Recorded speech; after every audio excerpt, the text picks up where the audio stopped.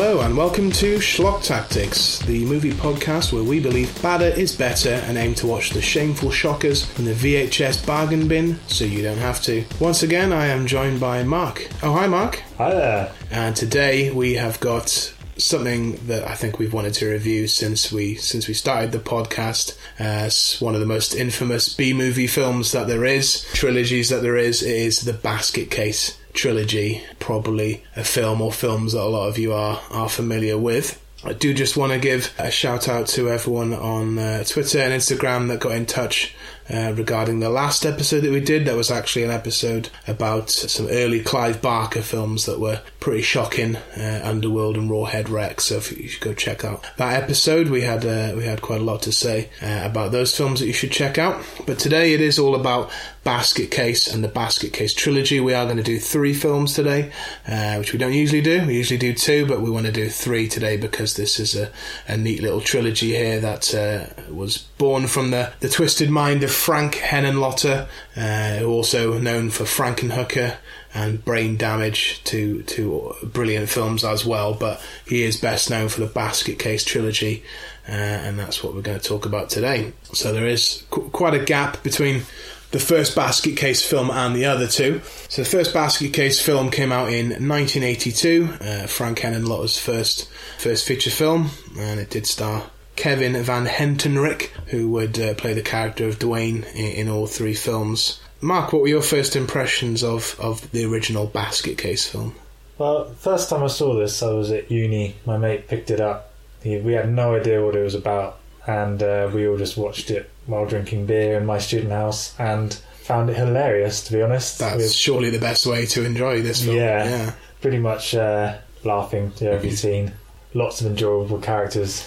Lots of screaming, as you would expect, I suppose. But yeah, some very schlocky screaming. And love the tackiness of Belial as well. But we'll go into that as we go. Yeah. I mean, it's important to remember that a lot of people wouldn't have known what this film was about when it first came out. The poster doesn't really give too much away. It does have a basket on it, and the tagline, which I don't think is a great tagline, but the tenant in room 7 is very small, very twisted, and very mad. Which is a very cumbersome and long tagline, but it also makes me want to know a lot more. What do you mean? The tenant is small, twisted and mad. What does that mean? And it's you wouldn't have known what was in the basket, but we of course now know what was in the basket, and that's the basis of the 3 films and the concept of the 3 films. So Basket Case does open with our character Dwayne arriving in New York City. He's a boy from the little town upstate New York, and he arrives in the big city for the first time. I have to say, one of the other starring cast members of this film is Dwayne's hair. Yeah. His hair is amazing. Right from the get-go, it's this voluminous mullet, curly. I don't think it's a wig. I think that's his hair, and it's outrageous. Unfortunately trimmed down for the second films. Well, you would expect that much later in the 80s, but this was 1982, and apparently that was still a decent enough haircut to have. So this big-haired country boy turns up in the big city and finds the first motel, I guess, he could find in Times Square, which is called Hotel Broslin. Well, as soon as he arrives, basically in New York City, he's got a guy coming up to him, asking him if he wants drugs, girls. He does a whole monologue without even stopping. Says, "Oh, what the hell's wrong with you?" and gives up. Yeah. So, Dwayne knows he's offered all of the delights of New York as soon as he gets there, but he does check into the Hotel Broslin, and straight away you're introduced to a lovable cast of characters. Yeah. In this hotel, the manager of the hotel, hookers everywhere, dirty old men. It's a real great. The manager is hilarious as well. He's very sarcastic. Yeah, the manager looks a bit like Bob Hoskins in Super Mario Brothers. Yeah. Oh yeah, he does. Yeah. Another great bad movie, but he's got that kind of look to him. He definitely looks like Super Mario. He could have played Super Mario just as well. Dwayne arrives in this hotel, and straight away he gets in the phone book and he starts looking up doctors in the phone book, and this is also preceded by a brief scene at the beginning of the film where a doctor is being stalked, an unknown attacker and doctors obviously will come up quite a lot in the film. Terrible acting in that opening scene as well. Terrible acting throughout, Yeah, mainly. but just particularly that doctor just trying to look shocked. Something I've seen this film many times, and I actually didn't realise until I watched it this time, that basket case as a title is obviously a double meaning, because it means that he's got a basket with him, literally. We don't see what's in the basket until about a third of the way through the film, so until that point, he's just talking to himself. We don't hear any reply. So I think there's probably what they wanted to get across was a red herring that maybe Dwayne was just mental, and there wasn't anything in the basket. I'm glad that didn't turn out to be the case. It wouldn't have been a very fun film, but he does seem pretty mental. He is also mentally disturbed, but that's probably because of his brother, which we'll get to. Yeah, straight away he's introduced to our friendly local hooker called Casey. This is an actress that's appeared in every Frank Henenlotter film in some way, shape or form, and she'll pop up in all three of these films in various points. Yeah, he looks up in the phone book. Straight away he's looking for doctors, and the doctors do all have great names, and the first one is called Needleman or Needleman. And we get our first look also at the scars on the side of Dwayne to suggest that something's been taken from him. We eventually learn that these are the doctors that separated him from his conjoined twin when he was younger. This, of course, is what is in the basket. And there are a number of scenes. We see the character called Belial murdering different doctors, ripping faces off and stabbing them with scalpels. What did you think of the design of Belial, Mark? It was very tacky. There's parts where you see him like shuffling along the floor, and it kind of looks like stop animation. It's quite a famous stop motion scene where he goes on a rampage in the hotel room. That's it, and it's ridiculous. So it's kind of just amusing. It's not like terrifying in any way. No. He also he makes very weird noises, Belial. Especially in the first film. It's like it's not very scary. And there's a lot of point of view shots with his kind of like heavy breathing. But when he actually attacks, it's like just funny. It's kind of a trope of slashers at that time to have a POV heavy breathing shot.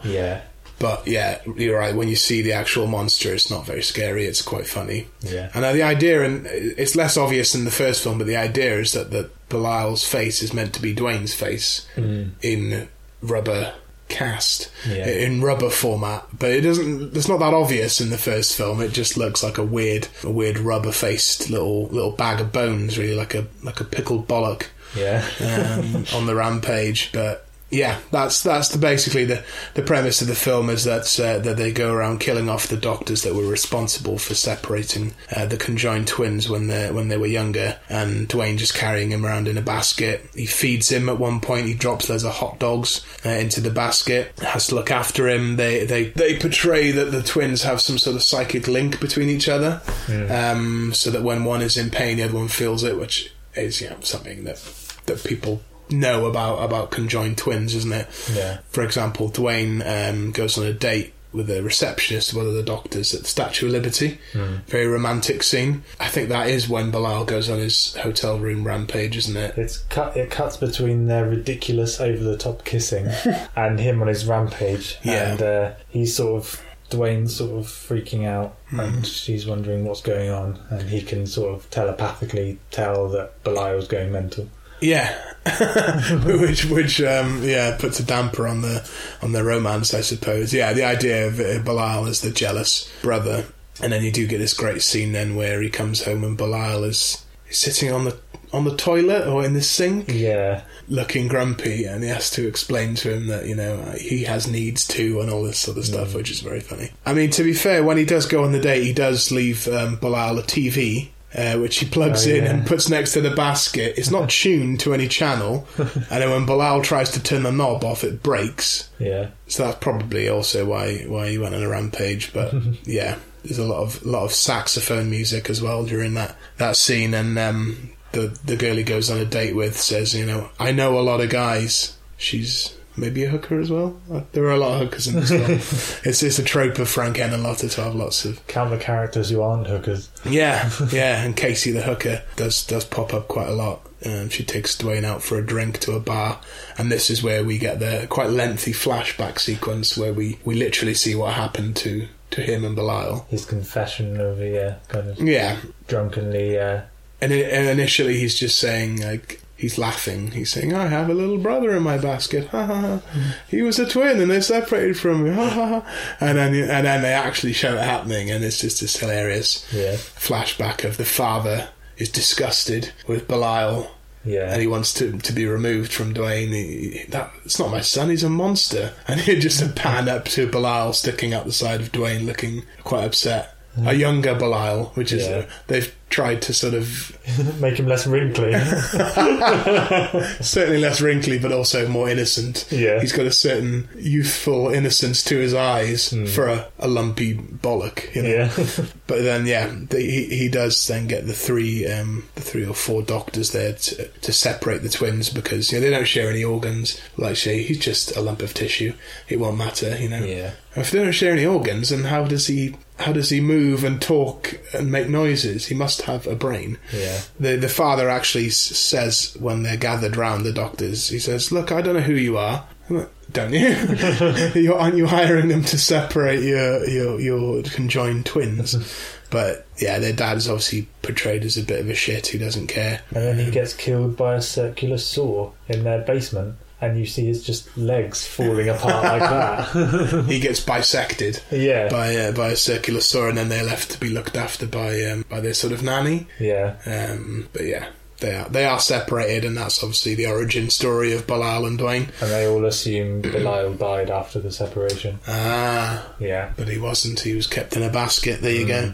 That's why he keeps him in a basket. Clearly. There's a scene where the hooker's in the bathroom, and then she gets into bed, and Belial starts sort of touching her. Yeah, Belial... and she starts screaming, going mad. Belial does have a little groping session with Casey, the hooker, and this is the very awkward subplot that Belial sort of has needs as well, and he wants to touch women's breasts, and he wants to have some sort of sexual relationship, which is fulfilled later on in the film to horrifying levels. Yeah, but obviously Belial continues to be jealous of Dwayne when he falls in love with this receptionist quite quickly, falls in love with her, they form a relationship. Eventually there is one of the most awkward sex scenes in this film. There will be a more awkward sex scene in the trilogy, but this was the most awkward sex scene in this film. This is where Dwayne's girlfriend is asleep in bed, and Belial just starts raping her. Yeah, with no apparent genitals to do so, but he just sort of bounces up and down on her, and leaves a big bloody patch. And he has to be separated, and this is when Dwayne and Belial start having a fight with each other, which translates to the actor just flailing about with a big rubber prop, which I thought he did quite a good job of, actually. That can't be easy. No. And he's flailing around the hotel room, all the hotel guests and saying, "What's going on up there?" And then they all see Belial and are obviously horrified as well. I forgot there was a strange scene where we have some sort of dream sequence where Dwayne is running bollock naked through the streets of New York. Yeah. No idea what that was about. No idea what that relates to. But then that leads on to him poking her nipple and tries to have sex with her, but then he wakes up and realises it's actually Belial that's raping her. Yeah. That's so odd. But then Dwayne and Belial obviously have a big fight, big falling out. Belial grabs him by the balls and lifts him off the floor, which seems physically impossible. And they have a fight, and they end up both hanging off the side of Times Square, hanging off the hotel sign here, and they both fall to their death. Yeah. That's it. Both dead. No more films now. I presume they're dead. They are presumed dead.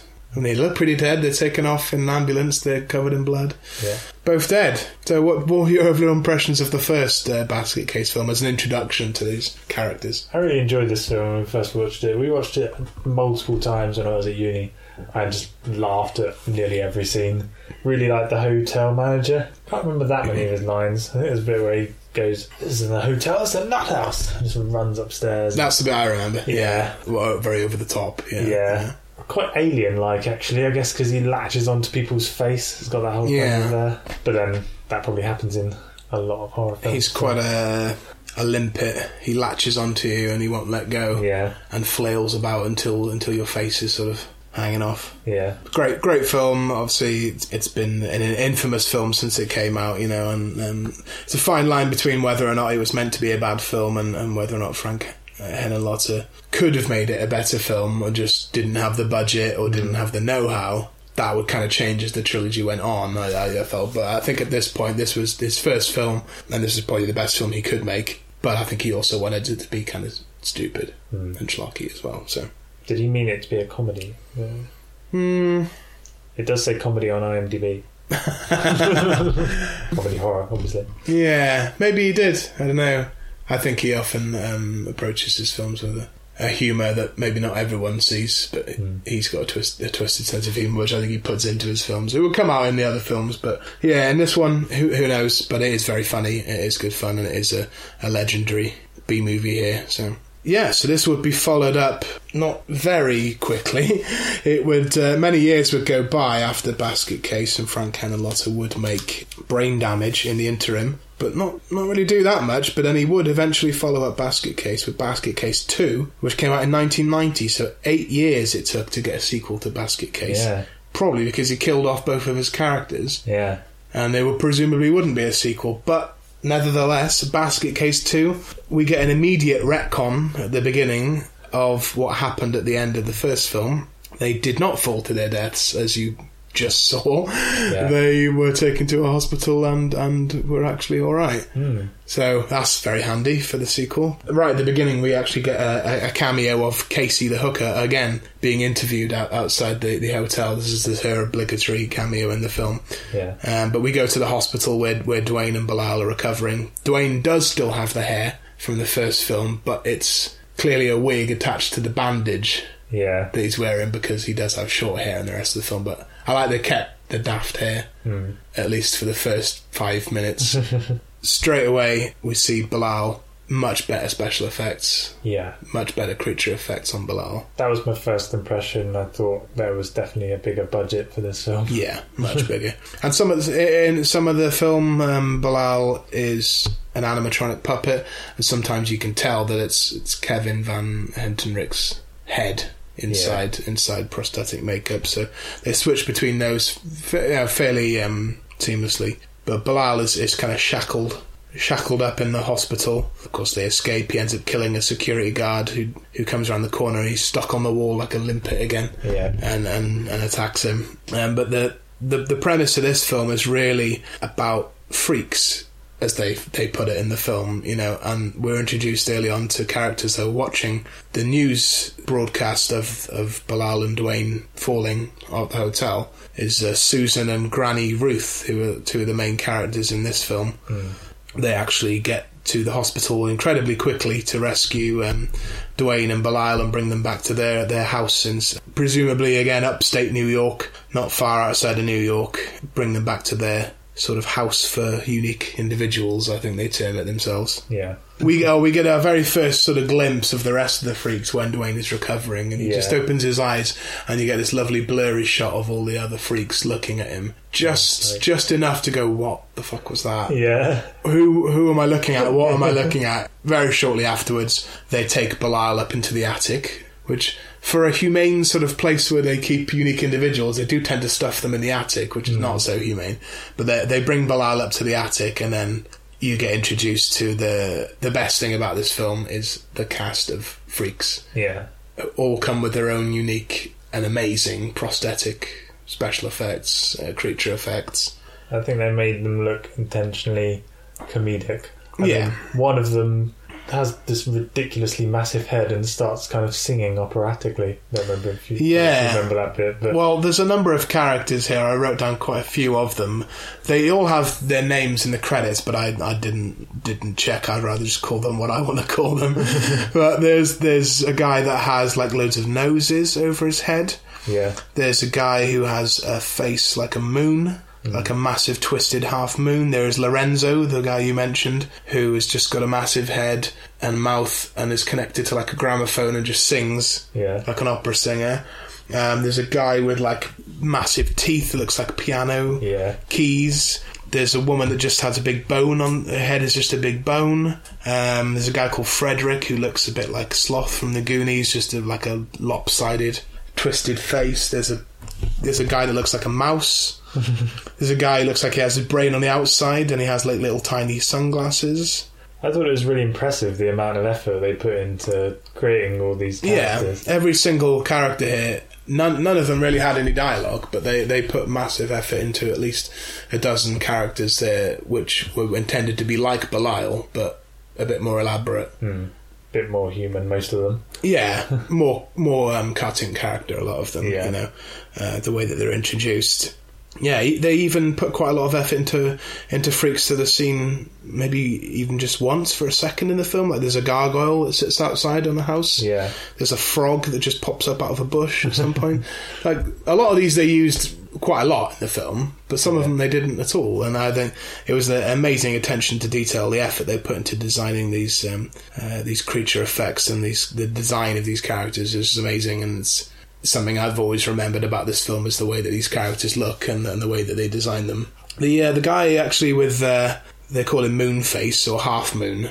The guy inside that makeup was the actor from Dawn of the Dead, plays the helicopter pilot in Dawn of the Dead, which I found remarkable that 10 years or 12 years before Basket Case 2 he was in one of the biggest horror films ever, and 12 years later he was happy to just be under a prosthetic moon face with no dialogue. I mean, that's bizarre. I mean, that's what IMDb says it was him, but got no evidence of that. But what a weird turn for his career that he would just end up playing a prosthetic headed freak. All the while, when this freak house is being introduced, we're also getting the subplot of a journalist who's interested in covering the Bradley twins and all of this stuff, which is kind of, I don't know, it kind of feels a bit like typical of this kind of film, that you would have a journalist or a cop pitted against the weirdos who are kind of the underdog characters, I suppose, exploiting them for some kind of media story. Yeah, there's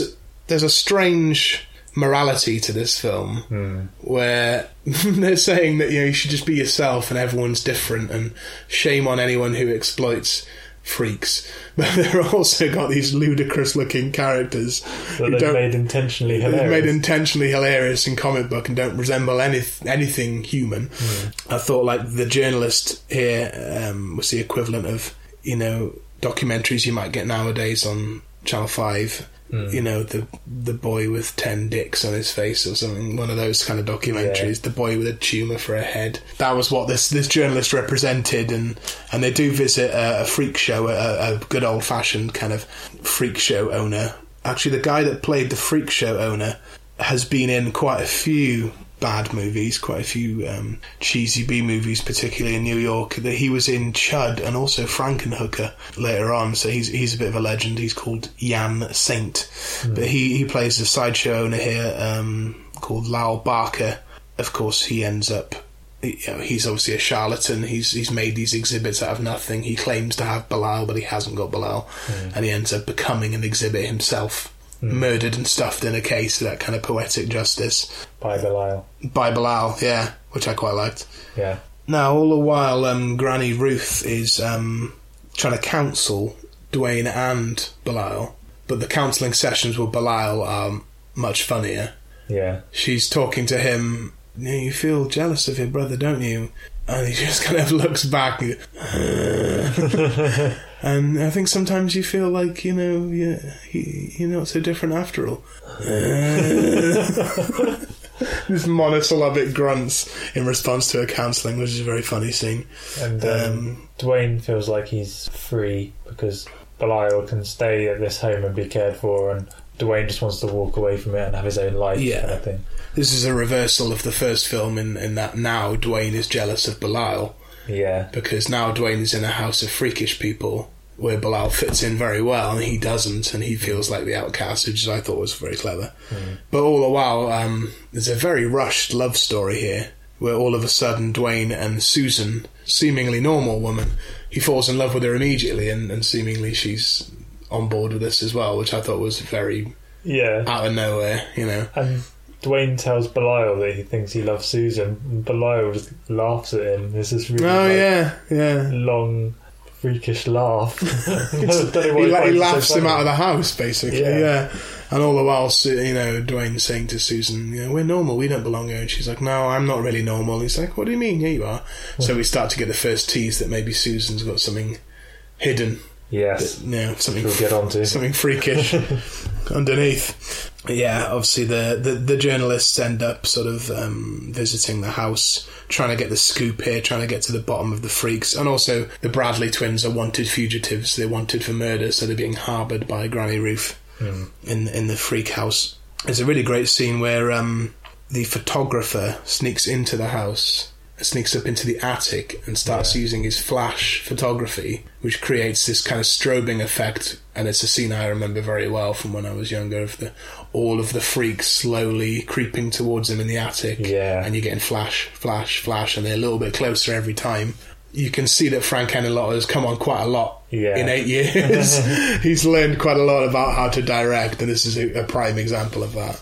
And then the journalist, the female one, is outside in the car, and she can see into the attic from the outside with all these strobing lights of him being like attacked by them. She knows what's happened, basically. He's going to get killed. Yeah.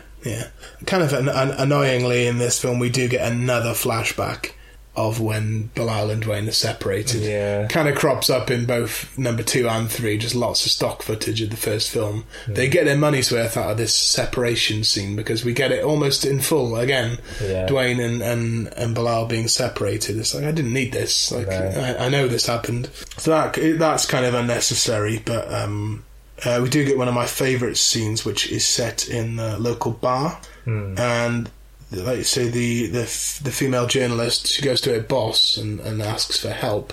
So he visits the town and he meets with Dwayne in a bar, and they start talking. The dialogue itself is kind of just normal, but if you pay attention, you can start to see the bar fill up. Slowly you realise the people in the bar are not usual people in the bar. They are the freaks, and it starts off very subtle at first, people just walking back in the background, and if you're eagle-eyed and you look at it, you can see that they're a little bit misshapen. They look a little bit off. You ultimately get the reveal when you can see a guy sitting behind him with a very lumpy head with a baseball cap on, and he goes, I don't think people in this bar are so normal after all. There's this kind of high string music comes in just as this particular freak comes into shot, and that's when they all take their masks off, and then they all turn on him, and Belial murders him while the rest of the freaks watch. They all have these little tiny masks, no matter how big their heads are, which is funny. Some of the most massive heads will have a tiny little mask, so that being the kind of the gag of it is that, like, these people could never really disguise themselves, but you didn't notice in that bar that they were in there, so you know, you fell for it, so why not, you know. This all culminates with the female journalist there being attacked in her apartment by the freaks, who actually twist her face into a sort of a pretzel. So she looks like a freak. So she looks freakish, and that is quite gross.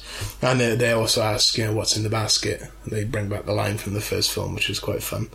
Eventually, at the end of the film, then we do get the most awkward sex scene probably in cinema history, because up in the attic, Belial has been introduced to a character called Eve, who is eventually revealed is basically like him, a lumpy bag of bones and stuff, and he has sex with her. They have the romantic music playing in the background, and you just hear like slapping and grunting, and she's got more of a leg than he has, I guess, because it'd be difficult to portray them having sex otherwise, so her weird misshapen wonky leg is flipping out in the air, and it's just horrible but also hilarious. And at the same time, it's Dwayne and Susan kissing and beginning to have sex, and I thought it was really clever how the people that play Belial and Eve are the same actors that are playing Dwayne and Susan.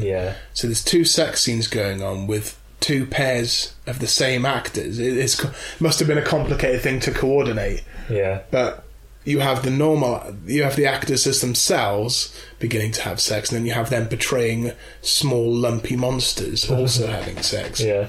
I think that probably asks quite a lot of the actors to do both of those things, you know. And then, of course, Susan still insists that she's not normal, and we get the reveal that she's been pregnant for 8 years, did you say? 6 years. Oh, 6 years, sorry. Yeah. 8 years is ridiculous. With something, and then she pulls up her top to reveal sort of a piranha plant, like a chest burster, like an alien again, wasn't it? Sort of this weird, like, mutant-y thing. Snapping mutant turtle thing. So it turns out she was a freak after all. And then Dwayne goes a bit crazy and knocks her out of the window. Yeah. In a mirroring of the end of the first film, she gets knocked out the window by Dwayne, falls on the table outside where all the other freaks are having a celebratory barbecue because everything was fine again, and they've gotten rid of the journalists. So they all start looking for Dwayne in the house, and it's a chaotic scene where they're all running around, just throwing their arms up in the air and stressing out, and none of them can find Dwayne. And it turns out that he's taken Belial into a room, and using a ludicrously big needle, sewn Belial back onto himself. So they are now conjoined again. And then the film just ends with them saying, we're back together again now. And he hits him with a baseball bat. Then he stitches him back on, and then he's like, hey, it's okay, we're together again. And that's it. Yeah. That would have also wrapped it up quite neatly if that were the end of the Basket Case franchise, because they are now reunited and reattached. Quite an ironic way to end that film, considering, you know, the whole film they were kind of at odds with each other, and then, you know, it's Dwayne that gets the better of Belial in the end and reattaches him. I thought that was quite a good way of ending it. Yeah. What do you think of Basket Case 2 overall? Yeah, I really enjoyed it. Yeah, I really liked the other freaks characters. Yeah, they're really interesting. I like the whole kind of journalist thing, the whole kind of them trying to intervene, exploit them kind of thing. It's kind of like a bit of a stab at journalism, maybe, when journalism can intervene too much, or that kind of thing. Yeah. Quite like the character of Grandma Ruth and Susan, and how she's trying to take care of all these freaks and everything. And Dwayne initially wants to be separated from Belial and do his own thing, but then he decides that he needs to stay and protect them. And it was a much more ambitious film than the first one, like in terms of the themes. It's got more plot. It's a lot more plot. Yeah. They were trying to tackle bigger things, weren't they? Like it's okay to be yourself, and just because you look different, you know, don't judge a book by its cover. All these things they were trying to tackle, as well as, like you say, having a pop at journalism and their kind of ambiguous morality and exploiting people. Loads of stuff going on here, and it's also a really fun film with amazing practical effects, like towards the end of the 80s or 1990, but that's just before practical effects started to go out of fashion and CGI came in. But this is some of the best practical effects you'd probably ever see. Yeah. And they're doing it for laughs. They're not even doing it for horror purposes most of the time. It's not much of a horror film when you think about it. Not really. Not many people get killed, really. No. It's more of a comedy, isn't it? There's not as much murder as there is in the first one. There's quite a bit of... there's one scene where there's some quite shocking gore, noticeably, when in the bar, the journalist boss gets his jaw kind of smashed off. Oh, yeah. Or there's someone in the back room that's had their jaw smashed in. That's like the only bit of proper gore, and it kind of stood out to me amongst no other gore. Yeah. Because it's really kind of a B-movie comedy, weird film, rather than a horror film. Yeah. I think they changed it from what it was in the first film to what it was here, but for the better, I think. Much bigger budget, everything is better about it. Better writing, better direction. Frank Henenlotter obviously learned a lot in the 8 years it took him to make a Basket Case 2. And I think it was worth making a sequel. Fits in really well with the first one. And he would then go on to make Basket Case 3. We'll move on to. So Basket Case 3 was made in 1991, or released in 1991. It was actually shot back-to-back with Frankenhooker, Frank Henenlotter's other famous film of the 90s. Straight away, we're straight back in with a recap of the most awkward sex scene It was so awkward they had to show it again. So immediately, 2 seconds into the film, you're seeing Bilal going at it. Yeah. Hell for leather with Eve, just again slapping, grunting. You're like, why am I being made to watch this again? I've seen this, it's fine. And from there, it goes on. You think, okay, they're just trying to do that, for comedy effect. They go on. The first 5.5 minutes of Basket Case 3 is the last 5.5 minutes of Basket Case 2.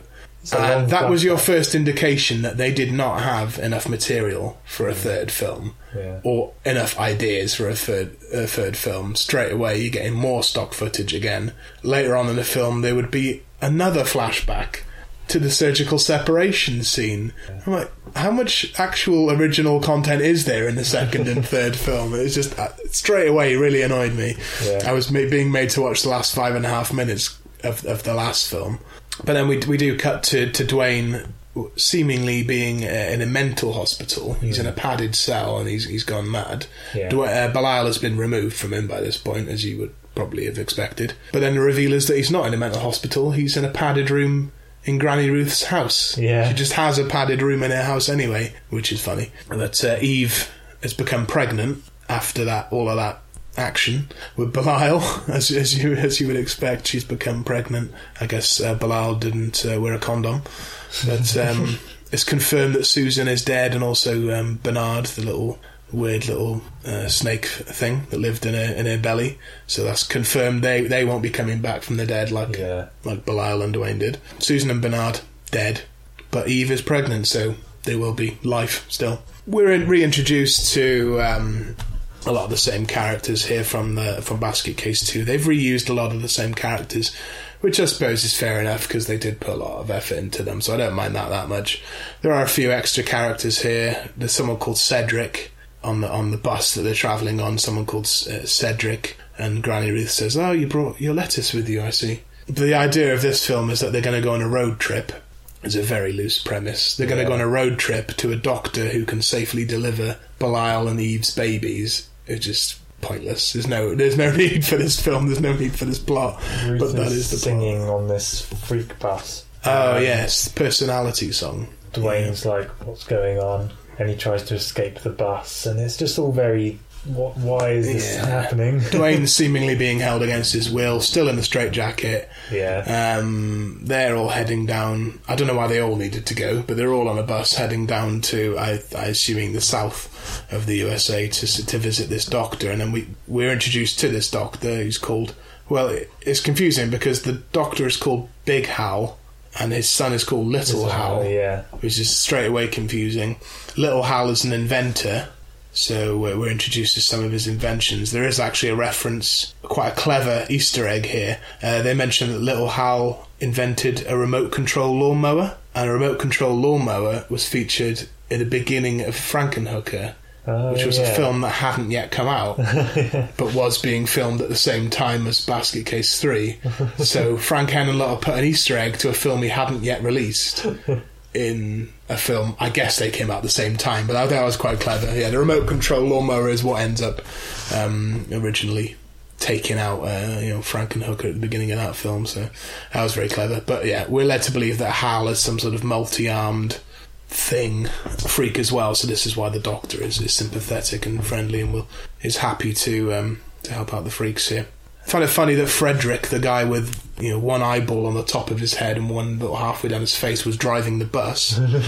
And as soon as I noticed that, we cut to a scene of him swerving all over the road. So they obviously put that in deliberately. And her waters break and flood the bus. Oh my god.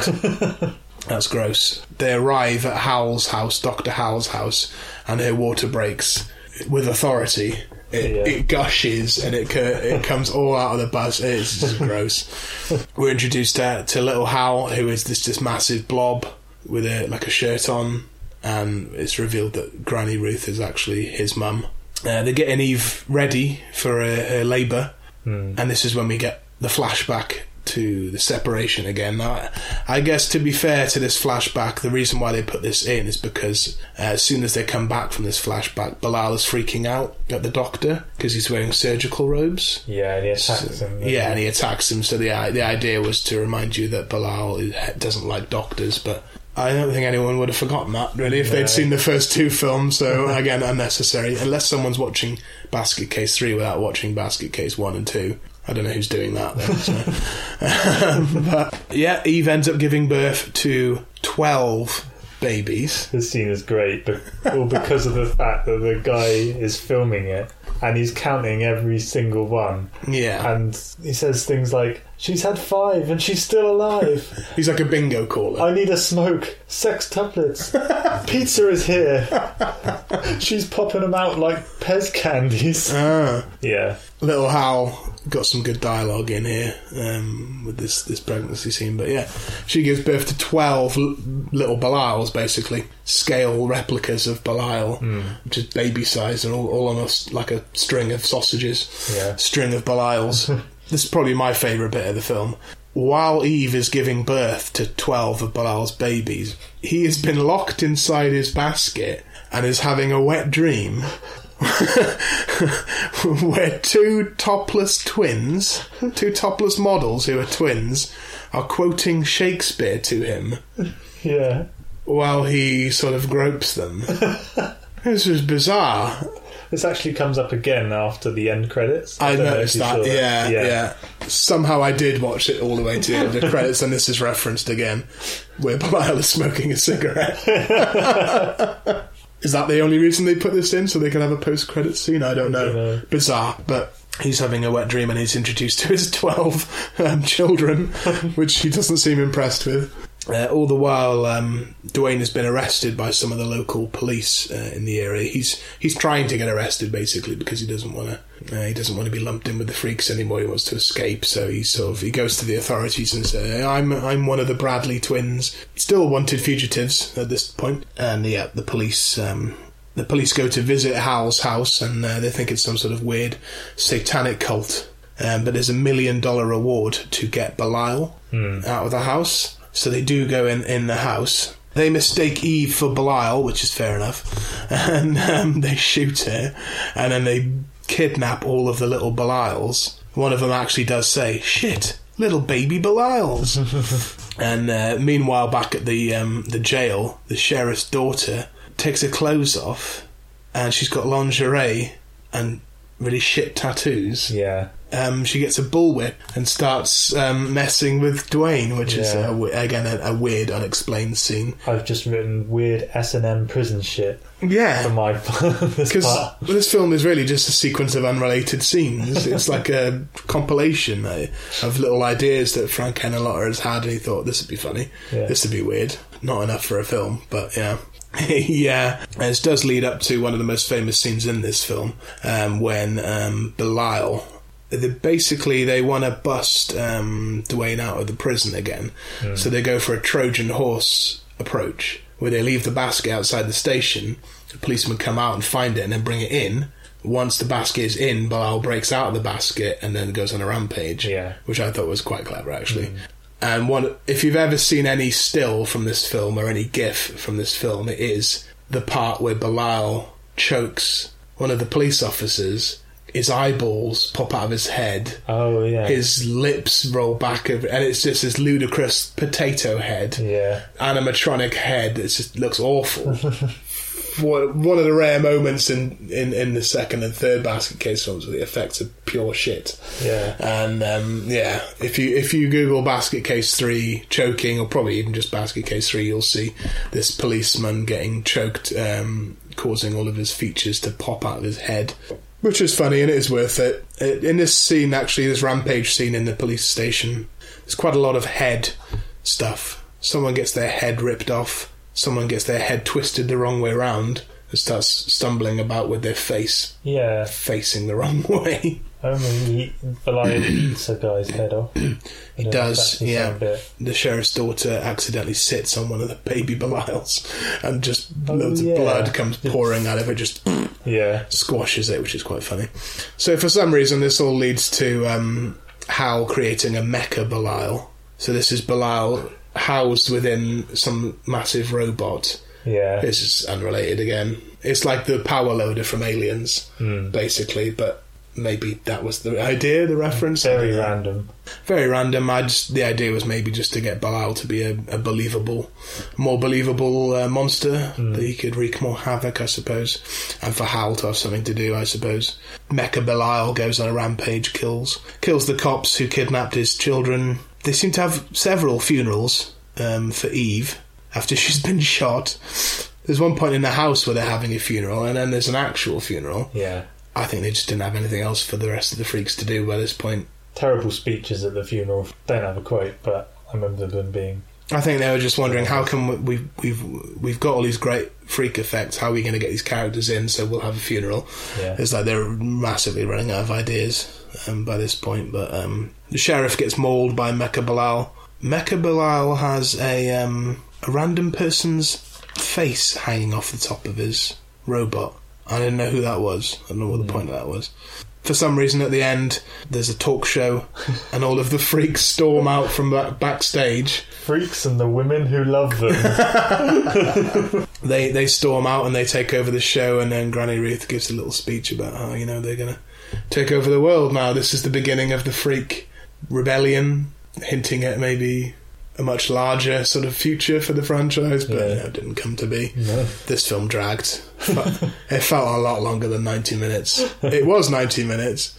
You do get rewarded with that post-credits scene, so that's something, but yeah, I just thought this was completely unnecessary. They didn't have enough ideas for a film here. They had a couple of vignettes that were vaguely related to each other.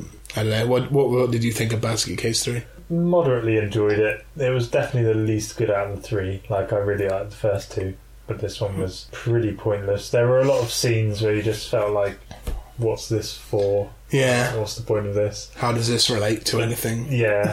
I think the best bits were... I like the bit where she's giving birth and that guy is kind of filming it and saying all these random things. Some of the deaths are fairly good, I suppose. More gore in this one. More killing. But yeah, generally there's not really much to tie it all together, other than the fact that Belial has some children. That's like the main plot point. Yeah. Like, the cover of this film was a pram. The idea being, when you run out of ideas, have your monster have children. Yeah. Yeah, why not? But yeah, it was a weekend to the trilogy. It was weak and pointless, and yeah, apart from getting to see some of this practical effect again, I would say it's pretty much a write-off. And you get all of this from the second film. It's like a much lighter version of that that doesn't go anywhere. So yeah, Basket Case 3, not the best, and kind of ends the trilogy on a weak point. But that was the Basket Case trilogy that we've reviewed for you today. Mark, if you had to put one of these films in a basket and carry it around for the rest of your life, which one of these films would you put in there? Well, it's not 3. That one you would lock in the attic and never go up there. Yeah, it's obviously between the first two. I'd say the second one's probably the best, but then the first one's the most classic because it's the first one, so maybe I'd just have to keep the first one. Yeah, I feel like the second one is the best. For me, it's my favourite. I think with a lot of horror comedy films, and especially if they do 3 of them, you find the first one they don't quite know how funny it is. Yeah. The second one they do, and they do it well, and by the third the joke isn't funny anymore. They've run out of ideas. Yeah. They've overdone it. So I think number 2 perfectly catches the sweet spot of the trilogy of the idea of, wouldn't it be funny if there were conjoined twins, not just conjoined twins that have been separated, but a whole cast of people with misshapen heads and funny little character quirks like that. So yeah, I think number 2 is really good. Number 1 obviously is great too for what it is, but it's a much more basic film. It's more your classic kind of exploitation B-movie from New York at that time, whereas Basket Case 2 was much shinier 90s creature feature, little rubber monsters, your critters, your ghoulies, that sort of stuff. It was getting in on that kind of trend really that was really popular around that time. So bit more plot in the second one as well. Yeah, a lot more ideas going on in the second one. I think that's the best of the 3. So yeah, that has been our review of the Basket Case trilogy. 3 well-known B-movies, a well-known B-movie franchise. If you did like this episode, then please do subscribe and leave us a positive review on iTunes.